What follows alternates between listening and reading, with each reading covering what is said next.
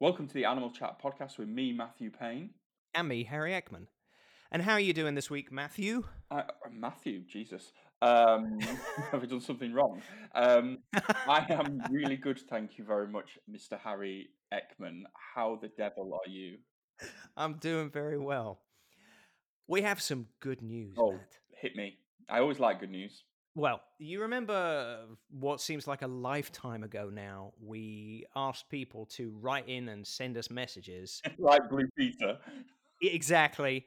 And we didn't hear diddly squat Nothing. from anyone. Nothing. Not a dicky bird. And we were really explicit. It's not Well, hard. that's that bullying Yep. actually paid off because we have had two people respond to us. Hit me. Well, the first person is called Marta do Nascimento. Yep. And she has been an avid follower of the podcast, and she's been sharing the podcast and saying some very nice things about it. Yep. So I'm guessing she's been receiving the checks that we've been sending Yep. her. I guess we want to give a shout out to her and say thank you so much for supporting the podcast Yep, and definitely. sharing and liking and enjoying it. Yep. Thank you very much, Marta. Cheers, Martha. And we've had also a message from David Foster. David explicitly mentioned the fact that he was feeling bullied into leaving a message. And fair point, David, it was bullying, but this isn't the workplace, so there's not really anything you can do about it. But it worked. So I think that's the lesson for this week's podcast. Bullying works. Exactly, that's the thing. Just take that away. If you're young, and you should be listening to this anyway because it's got swearing in it, but bullying works. That is the message that Harry and I want to give out. Also, Harry, I've remembered we had another person as well. We didn't. That's three. We did. Yeah, listen, 3. This is on Instagram from someone called, I say someone called, I know who she is. It's Dr. Jenna Kiddy. So, hello, Jenna. Oh, I know Jenna. Hello, Jenna. Do you know Jenna? I know Jenna. From the organisation that I work for. So thank you, Jenna. She put in 2 amazing reviews almost of 2 of our episodes. Heavily criticised you, Harry. That's fair enough. But we won't go into that. But thank you very much for the people getting in touch, and to all the people that haven't got in touch. There's still time. There's still time. But we know who you are We use Google Analytics. We know who you are. Yep. We know you're listening. We know you're hearing us. Yep. And you're just not doing anything about I'm it. talking to you, the person listening to this in Oregon or Ohio in America. You know who you are. We know where you live. Oh dear. So Harry. Yes. Traumatic news for the listeners. I know. We're going to take a month or so off, aren't we, Harry? We are. So this is going to be the last Animal Chat podcast. Not forever. Harry and I have just Harry's got to go and get a reverse vasectomy. And I've got to go and get an extra arm put on, all these sort of things. But how are you going to use your time, Harry? How am I going to use my time? Yeah. I'm going to take up watercolours and knitting. Nice. And what about you? I'm thinking about experimenting with some form of meditation while at the same time starting an insect-based diet. Wow. Oh dear. Anyway, so Harry and I are just going to have about a month off, aren't we, Harry? Yes. But we will be back on August the 8th, which is a Saturday, for those of you that are a bit Rain Man and know the dates and months and weeks immediately. Or Rain Woman. Or Rain Woman. Yeah, we're not going to discriminate on this podcast. Yep. August the 8th, we normally release our podcasts on a Friday, but August the 8th is in fact a Saturday. And it's not just any Saturday, Matt. Do you know what Saturday it is? Is it International Glove Day? It is not International Glove Day. That is the following week. Is it International Cactus Day? International Cactus Day is September. You know that, Matt. We've talked about this. Is it International Liv Tyler Day? Every day is International Liv Tyler Day. It is. August the 8th is International Cat Day, sponsored and supported by International Cat Care. And we are doing a special International Cat Day episode featuring the one and only Ian McFarlane. But more about that at the end of this podcast, because Ian can wait. Yeah, definitely. But we have to talk about this week's podcast, Matt. Holy moly. Now, I've got a little bit of a clue here. Now, this isn't the opening to Michael Jackson's Thriller. It is, in fact... Now, that is Actually, in all seriousness, one of my favorite sounds of nature. That is the sound of a pack of wolves howling. That's enough of that. I wondered how long you were going to let that go, so I decided to just stay silent. You know who we've got? So, who's our guest today, Harry? Well, the guest this week is, I am very, very excited about this, is David Mech. Now, David Mech, like we mentioned at the end of last week's episode, the name David Mech might not be immediately recognizable for people that don't work in wolf research or animal welfare. But David has been so influential in wolf conservation, in wolf research. He has spent decades studying wolves out in nature, in their environment, in the United States, in these remote wilderness places, observing their behavior and how they interact. He was involved in wolves becoming protected under the Endangered Species Act in the United States. And we have learned so much from the research that David has done, not just on wolf behavior, but it has actually influenced dog behavior as well. Sometimes not in the right way at all. And we're going to cover that in this week's episode. But David really was an absolute gentleman and a delight to speak to. Now, I should just mention that there were a couple of dodgy sound issues in this episode. There's some digital millisecond dropouts, so I hope that doesn't spoil everybody's enjoyment of this episode. You can still hear it absolutely fine. It's a little bit noticeable in a couple of places. Just wanted to point that out. But other than that, this is such a great interview with David. It was such a wonderful experience to speak to him and get insight from somebody that's been working on wolf conservation for 60 years, 62 years. Unbelievable, isn't it? And I think that, when we have these conversations, there are moments where I think with people, with David, where you just feel quite humble to have the opportunity to speak to him. Absolutely. I work for a canine charity. There's very little of our work that we do that it hasn't been influenced by David. If you look into any research to do with canine behaviour, and particularly with dog training, as you mentioned, and we do cover this, there's very little that hasn't been influenced by David and his research. It's such a privilege, such a privilege. And David doesn't do many podcasts, so We were very lucky. yeah. So let's not mess around. Let's get stuck in with this week's episode of Animal Chat with David Mech.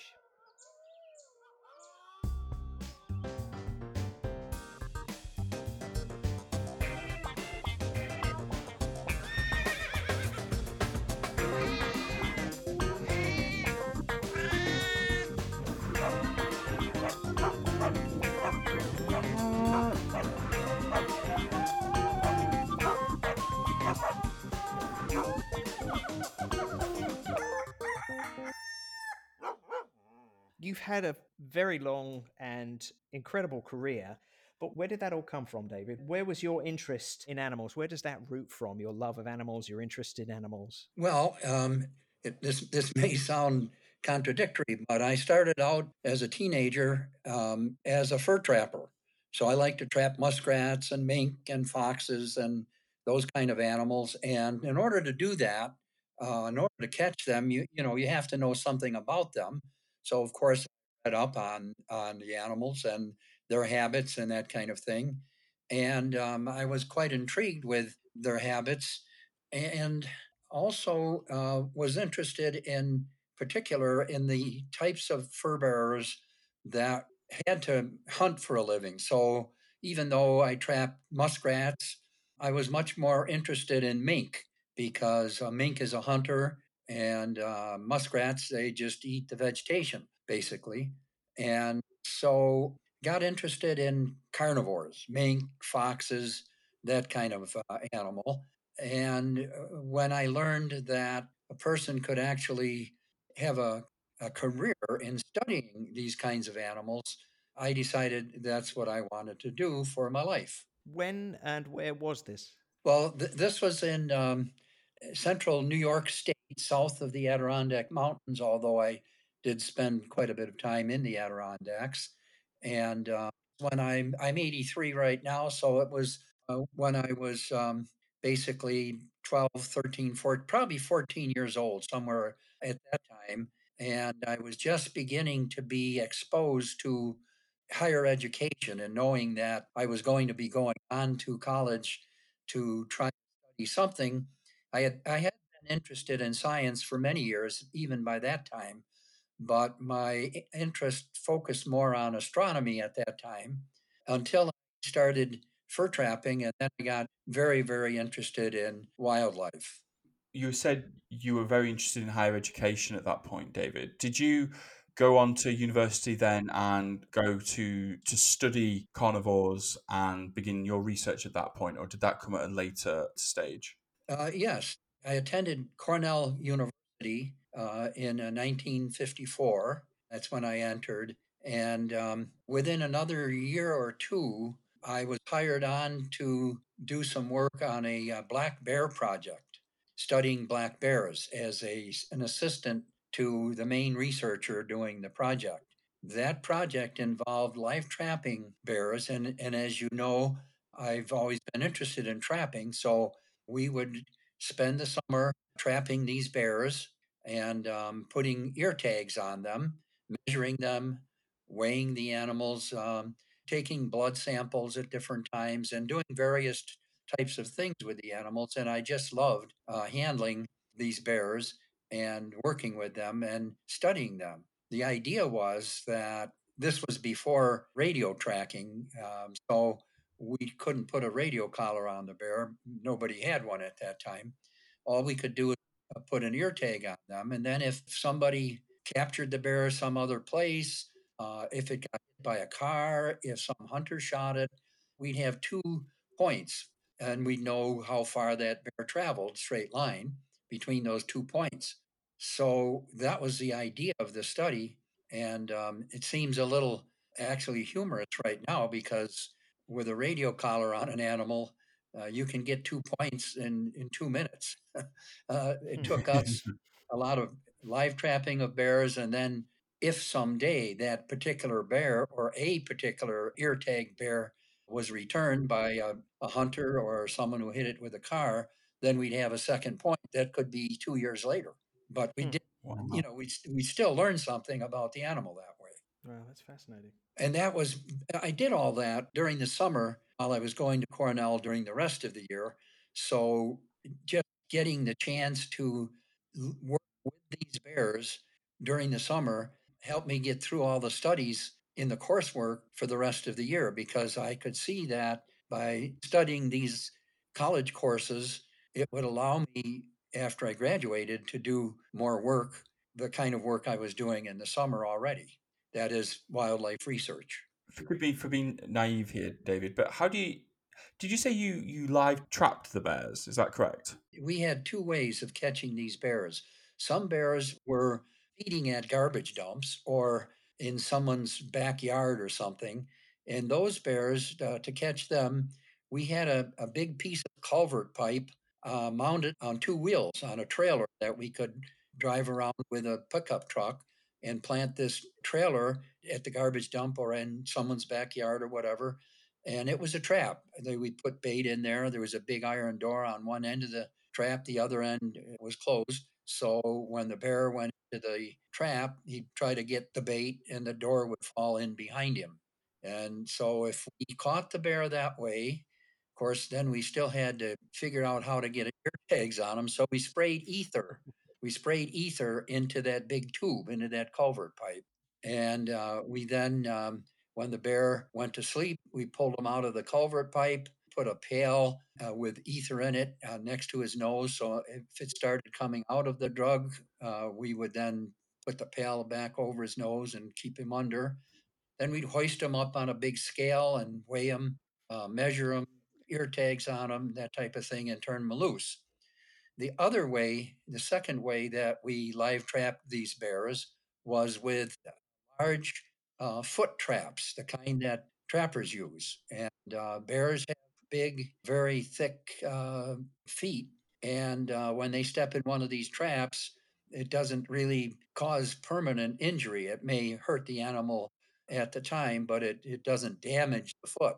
We had special ways of fastening the trap so that wouldn't really hurt them. And then, so when a bear was caught in one of these traps, one of these foot traps, we had a long pipe with a loop of chain on the end of it. And one of us would put that loop over the bear's neck, and then we could twist the loop and have that person with the pipe. The pipe had a T handle, like a T-shaped handle. So we could hold on to that pipe with the handle and twist it until we cinched up the bear's neck. One person would hold the bear's tight like that. And then another one would take a rope and grab one of the feet. Usually they're caught by the front foot. So one of those front feet would be in a trap. And we'd catch the other front foot and tie it out to a tree. And then we'd have to get the two back feet, each one, and tie it out to a tree until we had the bear spread eagled. And we'd have him on his back. So now with he's got a trap on one foot that's hooked up to something, and then ropes on his other feet that are tied out to trees, and then someone holding his head with this pipe. And then we could walk up to the bear and we would have to inject a drug into the bear's abdomen. Now, there's better drugs you can put right into a muscle, but at that time, the only drug possible was to inject it into the abdomen. We had to make sure it didn't go into a gut, it would have to go between the guts. And we had a certain way of holding the abdomen muscle such that we could be sure that the drug would go into the abdominal cavity, but not into the gut. And then that bear would go to sleep, and we would then unhook him, and we do our at that time, weigh the bear, put the ear tags on, measure him, that type of thing, and then let him wake up. Wow. How many how many people must that have taken? Because they're what, a few hundred kilos, a black bear? Actually, we did it with two people usually. Wow. One Wow. grabbed the bear, one would put the choker around his neck and hold him, and then the other person would tie a foot out and then grab another foot and tie it out, and it worked quite well. That's amazing. So you Wow. can imagine how much fun that would be for a bunch of college kids, eh? Oh my god. Yeah. Yeah. If only that course was still available now. Yeah. I was actually thinking you probably would have had to have maybe played a game of rock, paper, scissors, or who was going to pull the shortest straw to see who was going to have to go and inject the bear that had been spread eagled. And I can imagine it was very grumpy at the time. Yeah, it worked out well. And incidentally, there's pictures of all this on my website, davemeach.org or davemeach.com, one of them. There's pictures of us doing that on there if you ever want to look at it. No, absolutely. Oh, amazing. We'll definitely put them in the link to this podcast so people listening can go and have a look. So you were working with black bears there, David. How did you transition? Did you transition from that going straight into wolves, or Yes. were there other species you began to look into? No, I did that as an undergraduate. And then before I actually graduated, I was looking into graduate school, and a professor who had a big grant to study wolves and moose on Isle Royal in Lake Superior. That's a very large island. It's 210 square miles. And the only main prey that the wolf has there is moose. And the only predator that the moose has is the wolf. And so he wanted me to do my graduate work on that study. And of course, I jumped at that right away. And this was a time when wolves were still being decimated, weren't they? Yes, yes, it is. They were unprotected. They were gone from most states. This was in 1958. And the only place in the 48 states, there were wolves in Alaska yet, but in the 48 contiguous states, the only place where there were wolves at that time primarily was Minnesota, and then Isle Royal, which is really part of the state of Michigan. It's closer to Minnesota, but it's part of the state of Michigan. Michigan had a few wolves at that time left, and Wisconsin did as well. But those three states were the only ones in the 48 states that had any wolves. So being able to study them was a real privilege because there weren't many places in the 48 states where they actually lived. And how much was your research at that time inspired by the previous research that had been done into the wolves? I'm thinking of Rudolf Schenkel, and I believe 1947, his research into wolves at the time. Yes, but he was studying the wolves in captivity. So really what we were doing in the wild with wild wolves really had very little to do with what Schenkel had done with the wolves in captivity. There had only been four other studies of wolves in the wild when I started this one. So those other ones were the ones that were more relevant to what I was doing. And where you were working, was it quite remote, or were the communities around? And if so, what was their relationship with wolves? No, it was totally remote. It was an island in Lake Superior. Closest distance to the shore was 15 miles. There's no cities, no state, actually, there's no people on the island from about September through May. The only time there's any people is from May during the summer when people can get out there in boats. It's a national park and it's total wilderness. That must have been an amazing experience for you. Yeah, it was a real privilege to work studying the wolves and moose. Most of the data I gathered was during winter. I had 3 winters in which we had a small aircraft, a pilot, and then I sat in the back seat. And during the winter, we flew around, tracked the wolves around in the snow. There was a pack of 15 to 16, and we tracked them around for 3 winters, followed them while they hunted moose, and we gathered our data that way. And the studies that you did and the data that you gathered, was that pertinent in relation to ultimately protecting wolves under the Endangered Species Act? Was it related to that? Well, it was in the sense that that study that we did got a great deal of publicity. The first publication was in National Geographic, and that went to millions of people. And this was just before the Federal Endangered Species Preservation Act was passed. We did the IOL work from 1958 to 1962. The Federal Endangered Species Preservation Act was passed in 1966. And the fact that we had done the work on Isle Royal was certainly instrumental in the wolf being one of the first animals that was named an endangered species in the 48 states. That's fantastic. Wow. So, what were the main findings that you found through this research, David? Well, I found primarily that wolves had a very hard time, even though there were 15 or 16 of them, very hard time catching moose. And of course, that was their only prey during winter. That's what they had to eat. And after watching them interact with a total of 131 moose over these 3 winters, I found that they were only able to kill about 7% of the time they tried to kill moose. They only succeeded about 7%.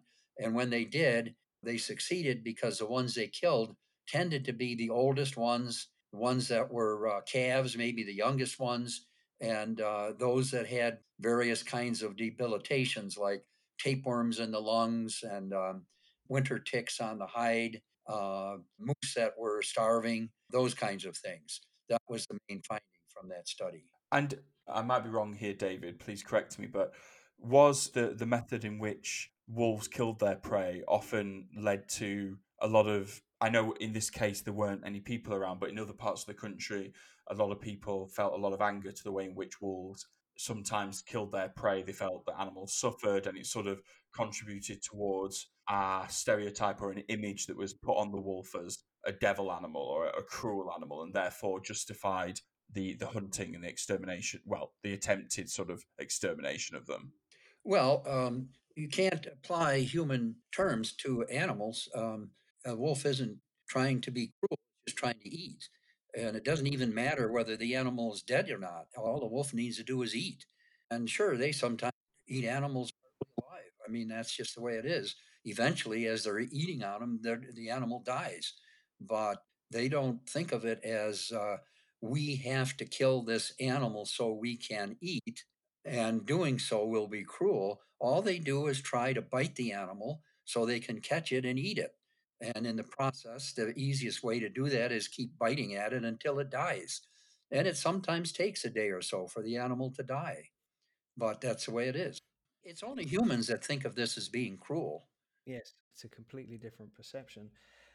Now, you published what is now, I suppose, infamous in some way. You published a book in the 1970s that has had an impact that I suspect is a burden that still is still there. You published a book in 1970 based on some research earlier that coined the phrase alpha wolf and talked about the dominance of wolves, which you've now debunked. But at the time, this was based on the most modern research and the best understanding that we had of wolves in their environment. Is that correct? Yeah, that's right. And what happened there is that Rudolf Schenkel, a German behaviorist, wanted to study wolves. He knew that wolves lived in groups or packs.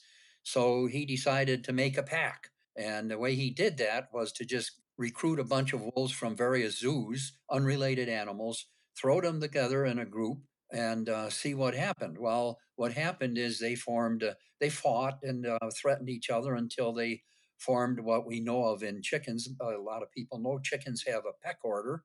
One chicken dominates another one, etc., until they have a regular dominance hierarchy.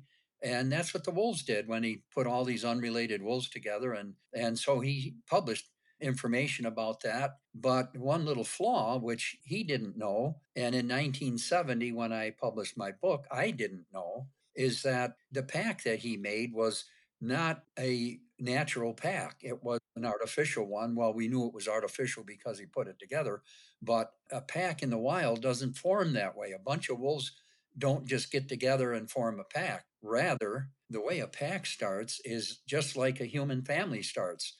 A maturing male and a maturing female find each other, like each other, stay with each other, pair bond, mate, and have a litter of pups. And that's a pack.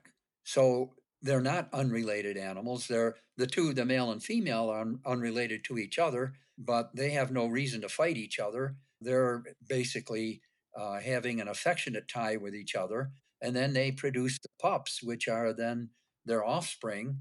And the offspring are all related to the male and the female that produced them. So just a human family is an excellent analogy for a wolf pack. And in this human family, this adult male, which we would refer to as the father or the breeding male in the pack, and the female is the mother or the breeding female. They're in charge of their offspring and are naturally dominant to them, just like a pair of human parents are dominant to their offspring, their children.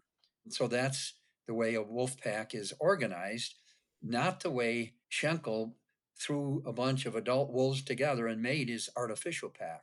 So I published a paper explaining that and indicating that contrary to Schenkel's idea about a wolf somehow fighting another wolf and getting to the top of a pack, it doesn't work. The way you get to the top of a pack is to find a mate and produce pups, and then you're dominant to those offspring. So, because of that, I have suggested that the idea of a top ranking male in a pack should be called an alpha male. No, it should just be called the father or the breeding male. Same thing with the female. They don't fight to get to the top. They just mate and produce their own offspring. What journey did you go on in terms of how did you come to change your view in essentially of the structure of a pack and the roles and the terminology?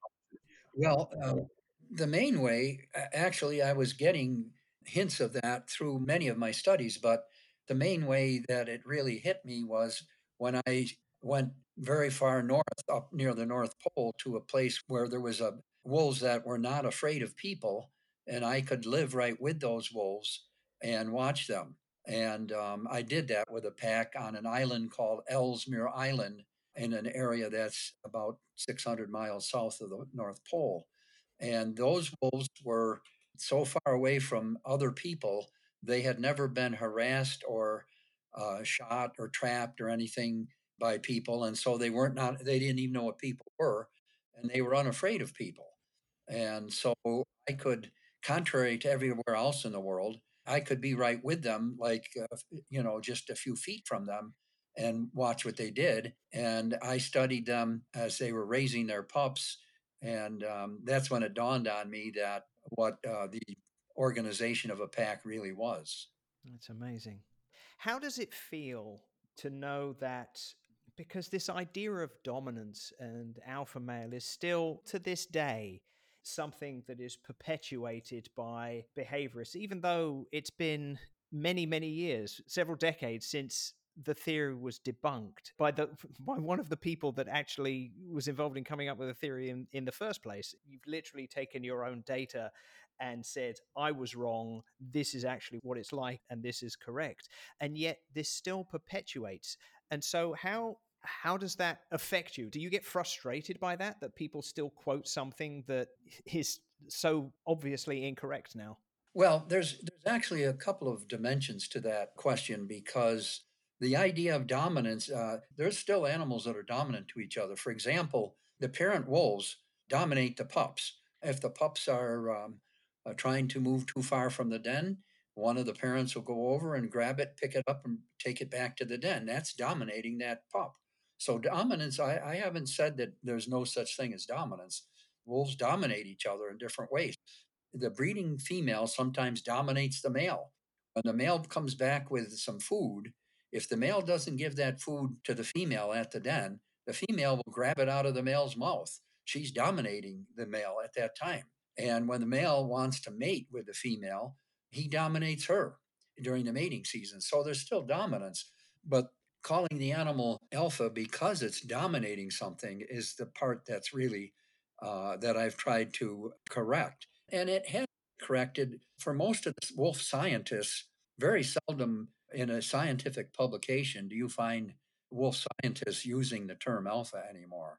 Every now and then, somebody who isn't up on the literature or something might do that, but rarely do I find a scientific publication about wolves that uses the term. However, the term has gotten into the general public media, and sometimes even wolf naturalists will use that term. They're naturalists more than actual biologists. And sometimes the older biologists who forget themselves will sometimes slip in conversation and speak of the alpha male or the alpha female when all they really need is the breeding male or breeding female. But I don't get frustrated by that. Science is self correcting. We thought one thing at one time, everybody thought that. And now we've learned through science, through research, that that was wrong and that we now have a more accurate outlook on what is going on in a wolf pack. And so we've corrected it. And some of the research findings that I've made in the past, somebody else in the future might correct those and or refine them. But that's the way science works. So it sometimes takes quite a long time for that to take effect. But you just accept that. No one's having the absolute truth. Scientists are all striving for that. And then science as a discipline ultimately keeps coming up closer and closer to the truth. And that's true not just with wolf research, but medical research and all other kinds of research as well. Absolutely. Yeah. In relation to how people use the idea of dominance and alpha males and things in dog behavior and dog training and point to wolves, what are the inconsistencies there? Well, I tell you, I'm an authority on wolves, but not on dogs or even on dog training. Mm. And I often get asked this question by dog trainers or people who are interested in training their dogs, and I can't answer it because I'm not an authority on that. I can just tell you what happens with wolves. I know that a lot of the dog trainers and people interested in dog training have misinterpreted some of my articles. All I can do is keep saying what I know about wolves, and then if they misapply that, it's not anything I can do anything about. So I just, if when I'm asked about training dogs and applying any of this to dogs, I don't have any information about it because I'm not an authority on it. It's really interesting to consider as well that you've obviously been working with wolves for quite some time now, and you've seen governments and you've seen presidents, and from Lyndon Johnson by the sounds of it through to Reagan through to the current administration have different policies, environmental policies, and so forth. How have wolves done in the simplest terms since you started out as a population? Are they recovering? And how are they doing now compared to when you started? Well, I'm happy to tell you that over the whole period of my career, wolves have just done better and better and better. They are in the 48 states, for example. As I mentioned earlier, when I started, there were wolves only in Minnesota, Wisconsin, and Michigan, and very few in the latter two states. Now they are flourishing in Minnesota, Wisconsin, Michigan, Montana, Wyoming, Idaho, Oregon, Washington, California. They're not thriving there, but they've now started recolonizing California. They've also moved into Colorado now. They're being reintroduced into New Mexico and Arizona. So in the 48 states, they're doing much, much better than they were 60 years ago or basically 62 years ago I started. And in Europe, they're also flourishing. They've moved, they were never wiped out of Eastern Europe, but in Western Europe, 60 years ago, there were about 100 in Italy. That's all that were left there. There were a few more in Spain. There were none in France or Germany, and very few in fact, at that time, they weren't even in Scandinavia. Now, they're in just about every Western European nation except the British Isles. And they're increasing and includes Scandinavia, where both Norway and Sweden and also Finland have wolves. In fact, Netherlands have them and Denmark now. So they're doing much, much better. I'm afraid that eventually they're going to be doing so well that we're going to have kind of a backlash because sometimes they also get into trouble when there's too many of them. They tend to kill livestock and all. But as a population, wolves are doing very much better now than they were 60 years ago. That's a rare story, isn't it, Harry? Oh, absolutely. It's so fantastic to hear, though. I live in Portugal, David. I'm from the UK, but I know that there are wolves that have now come over from Spain to the northerlymost part of Portugal Oh, quite yes. recently. And so that's amazing to, like you said, see their recovery. But what, from a human wildlife conflict, in your experience, because obviously wolves have had such a bad history and have been so reviled by people, either through fear and misrepresentation of the species, but also, like you mentioned there, the fact that they can attack and kill livestock. What are some of the things that you have seen and you've learned over the years that make our ability to live side by side with wolves a bit better? Well, I wish I could tell you that we've learned a lot about that, but in fact, we really haven't learned enough about how with wolves. I would say the main lesson that we've learned is that for the future survival of wolf populations, the best thing we can do is to preserve wild lands where wolves have a minimal amount of conflict with humans. National reserves. Different countries have different names for the wilderness that they tend to preserve. I would say preserving as many of those as we can, as much wildland as we can, is the best way to preserve natural wolf populations. Hmm.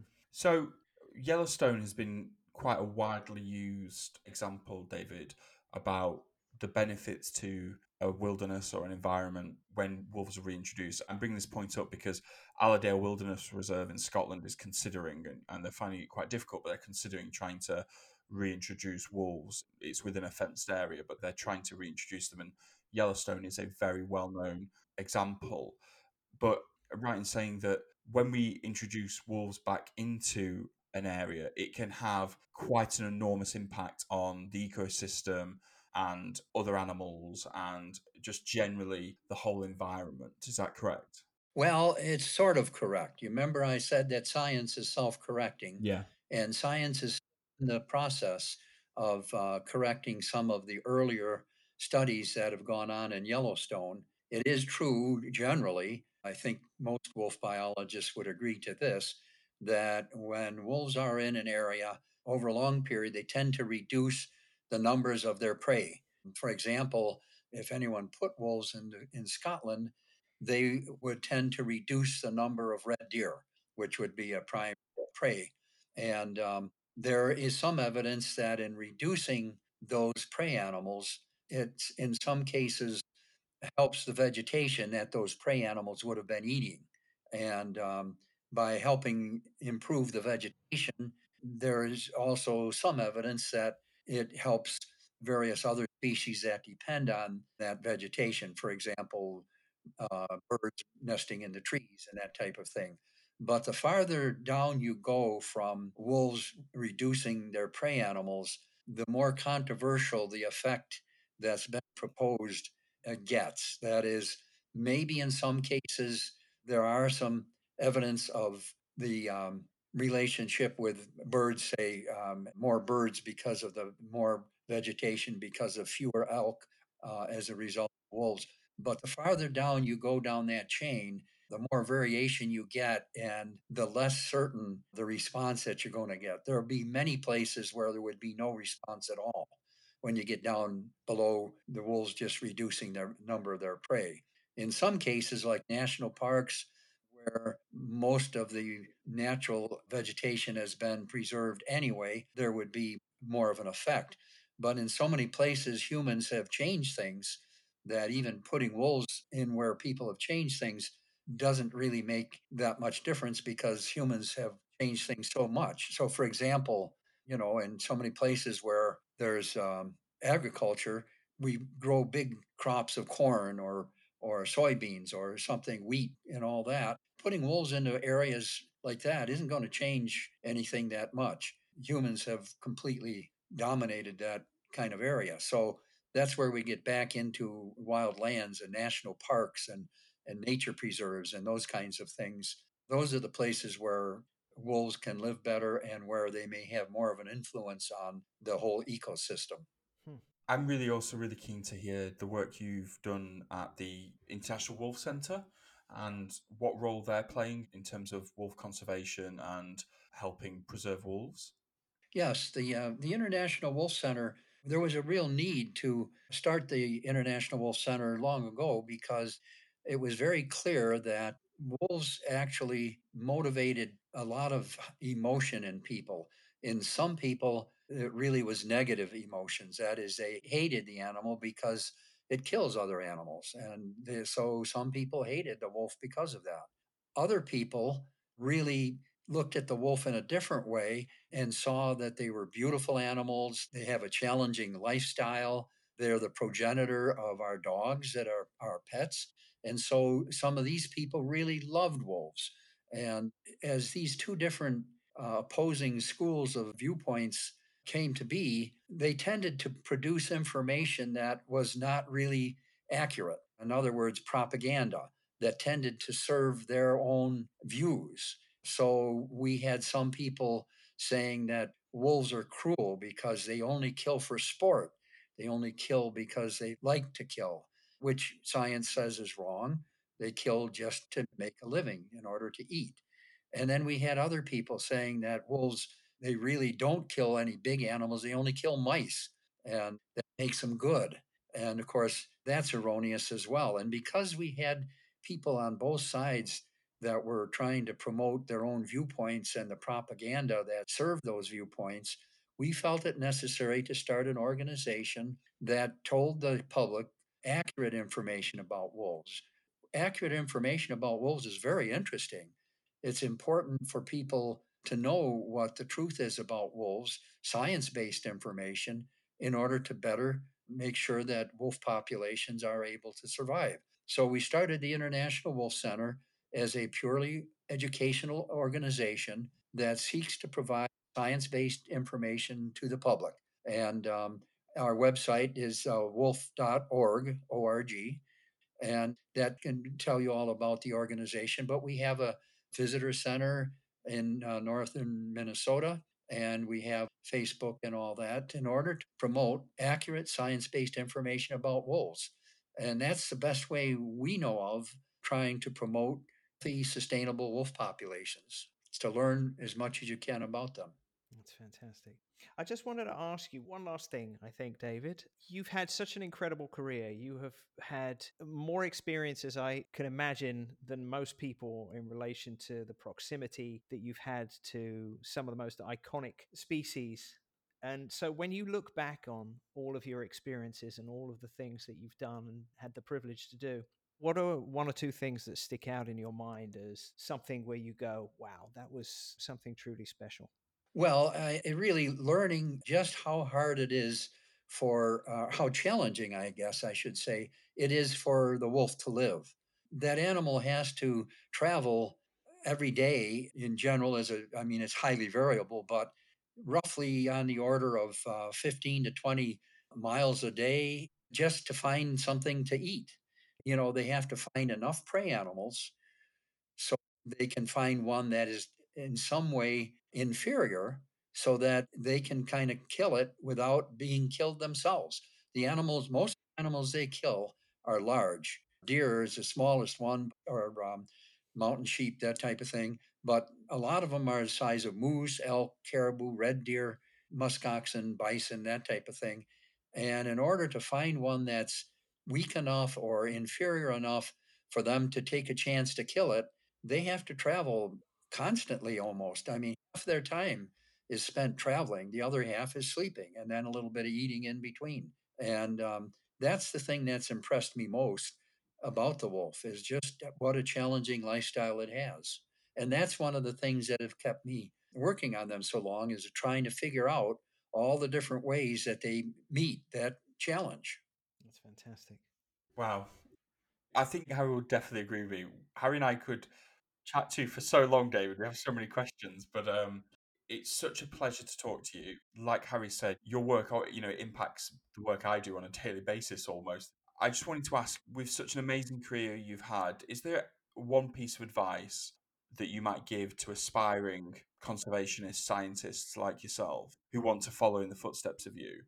Well, yes, be persistent. This is a wonderful career, and many people want to try to do this kind of work.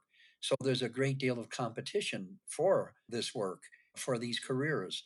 So for someone hoping to actually have a career like this themselves, I would just say, do your studies at the universities, study all kinds of science. You need a big, strong scientific background, and then persist in trying to get experience enough with the natural world.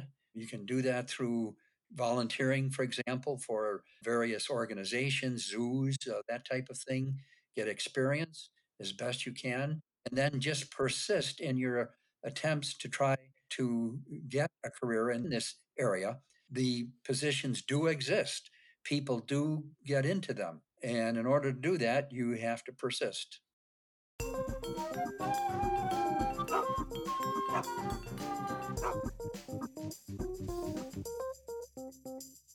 That was a great episode, Harry, wasn't it? That was amazing. Like you said, it was such a privilege to speak to him. He's so knowledgeable, but also so down to earth. And what a wealth of experiences. The things he's seen being out in the wild there and spending months and years just observing these incredible animals in their natural habitat and learning so much about them that, like we said, has influenced so much about what we know about wolves and in turn has influenced dog welfare and dog behavior as well. But such a pleasure to speak to him. Yeah, and I think that one of the things that I got out of it, which I think is really important, is the idea that you don't always have to be stuck or rigid in your own views. That any sort of work like this is a learning process, isn't it? What I found really insightful was the fact that Dave has been on a bit of a journey himself in terms of doing his initial research based on captive wolves to then actually going and seeing wolves in the wild and discovering and changing his view. And he's been very open and honest about that. And that's difficult. And it's something that a lot of people in the animal welfare sector struggle with because it seems to be quite polarized and quite either you're with me or against me. Mm. Sometimes I think can be a lack of a willingness to reflect and a willingness to sometimes change your views, and people get quite dogged in them, excuse the pun. Nice. But I found that quite inspiring and insightful from David, and just like you said, just real humble experience getting to talk to him. Yeah, I totally agree. Where he talks about science constantly evolving and research constantly evolving is such an important message because all of us that work in animal welfare, and actually people that don't work in animal welfare as well, we just have to look around at the world about us at the moment, and things are constantly changing. And if we hold on to things that at one point we believe to be true, but then new evidence comes along and suggests that maybe we should revisit what we thought, we have to be willing to do that. Otherwise, we're not going to be able to progress in animal welfare and the work that we do in our understanding the world around us. And so it's such an important message to be able to rely on research and science and be willing to accept that it's an evolving thing. And what we knew yesterday might not be the same thing as what we know tomorrow. Exactly. Are you listening, Caesar Milan? Yeah, Caesar, who will not probably be a guest on the Animal Chat podcast, but don't rule it out. I don't really. I'd chat to Caesar. I would. I'd chat to Caesar. Yeah. I've got some questions for him, but I'll have a chat with him. Yeah, we can have a chat Yeah. with you. But just, we just have a few questions. Anyway, Harry, as we said at the start of the podcast, we're going to have a wee break, a wee summer break. We are. And we're going to... And for those of you that don't speak North, that means a small break. Listen, the Northern dialect is sacred, okay? And I will not allow it to be mocked. Too late. So, yes. So we're going to go away for a short time, a couple of weeks. But we are back when, Harry Ekman? We are back on August the 8th, Saturday, August the 8th, which is International Cat Day, for a special International Cat Day Animal Chat podcast episode with Ian McFarlane talking about his work in animal welfare and particularly working with cats around the world, feral cats, trapped new to release, projects to improve cat welfare. It's a terrific episode. I've known Ian for 20 years or so, and we have so many shared memories and stories. He taught me everything I know about feral cat management and trap new to release, and so it's a real cracking episode to listen to. If you have any interest at all in cats or cat welfare, this is not going to be one to miss. But you're going to have to wait a few weeks, but be patient, because August the 8th is going to be well worth it. You sounded well creepy then towards the end, Harry. You love it. So, yes. So, be patient. Harry, where can... I mean, people, the 4 weeks between now, or however many weeks between now and the 8th of August, what can people do in that time if they are thirsty for some animal chat? Well, you know what? There's episodes out there. There's a whole season 1 of Animal Chat episodes with fantastic guests like who, Matt? Who have we had on? Who's this illustrious list of animal welfare celebrities that we've had on? We've had Tim Harrison. Well, Harry, we have fantastic episodes with Amy Dickman talking about lions and that. We have Laurie Marino and Charles Vinnick, 2 separate episodes, Harry, from the Whale Sanctuary Project, talking about whales and that. We have Lola Webber from a small organisation that no one knows or cares about called Change for Animals. Change for Animals Foundation. Talking about dogs and that, innit? Meat and that. And Yeah. we also have Liz Tyson from Born do. in the USA talking about monkeys and that. Yeah, and going on tour with Aerosmith. Yep, and we also have... we have an amazing episode with Trent Gracian talking about vegetables and that. Yeah, that's exactly what Trent's episode is. We have Brian Faulkner. We have the wonderful Brian Faulkner talking about genocide and dogs.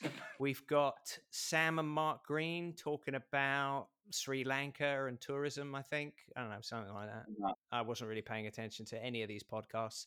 I know there's an animal theme that threads through them. I know they're all interesting people to speak to. But the only way you're going to find out is going on to the Animal Chat website or going on to where you listen to podcasts and listening to the bloody podcasts. If you've missed one, go onto the Animal Chat podcasts and listen to it. Listen to the ones you missed. And if you've listened to one before, just listen to it again. You know you want to. Or share it. So go on animalchat.podbean.com and bloody well share it. Share it on all your social media platforms. Or social media platforms. One of those two. You can share it on either of those things. Yeah, exactly. So easy. So we will let everyone know when we are back. Follow us on social media. We will have a build up to International Cat Day. Again, August the 8th. That's when you're going to see us again. But in the meantime, folks, have a great week and see you in a few weeks. Stay safe. Don't go near anyone coughing. Wash your hands. Social distance. And thanks again for listening. Bye. Bye.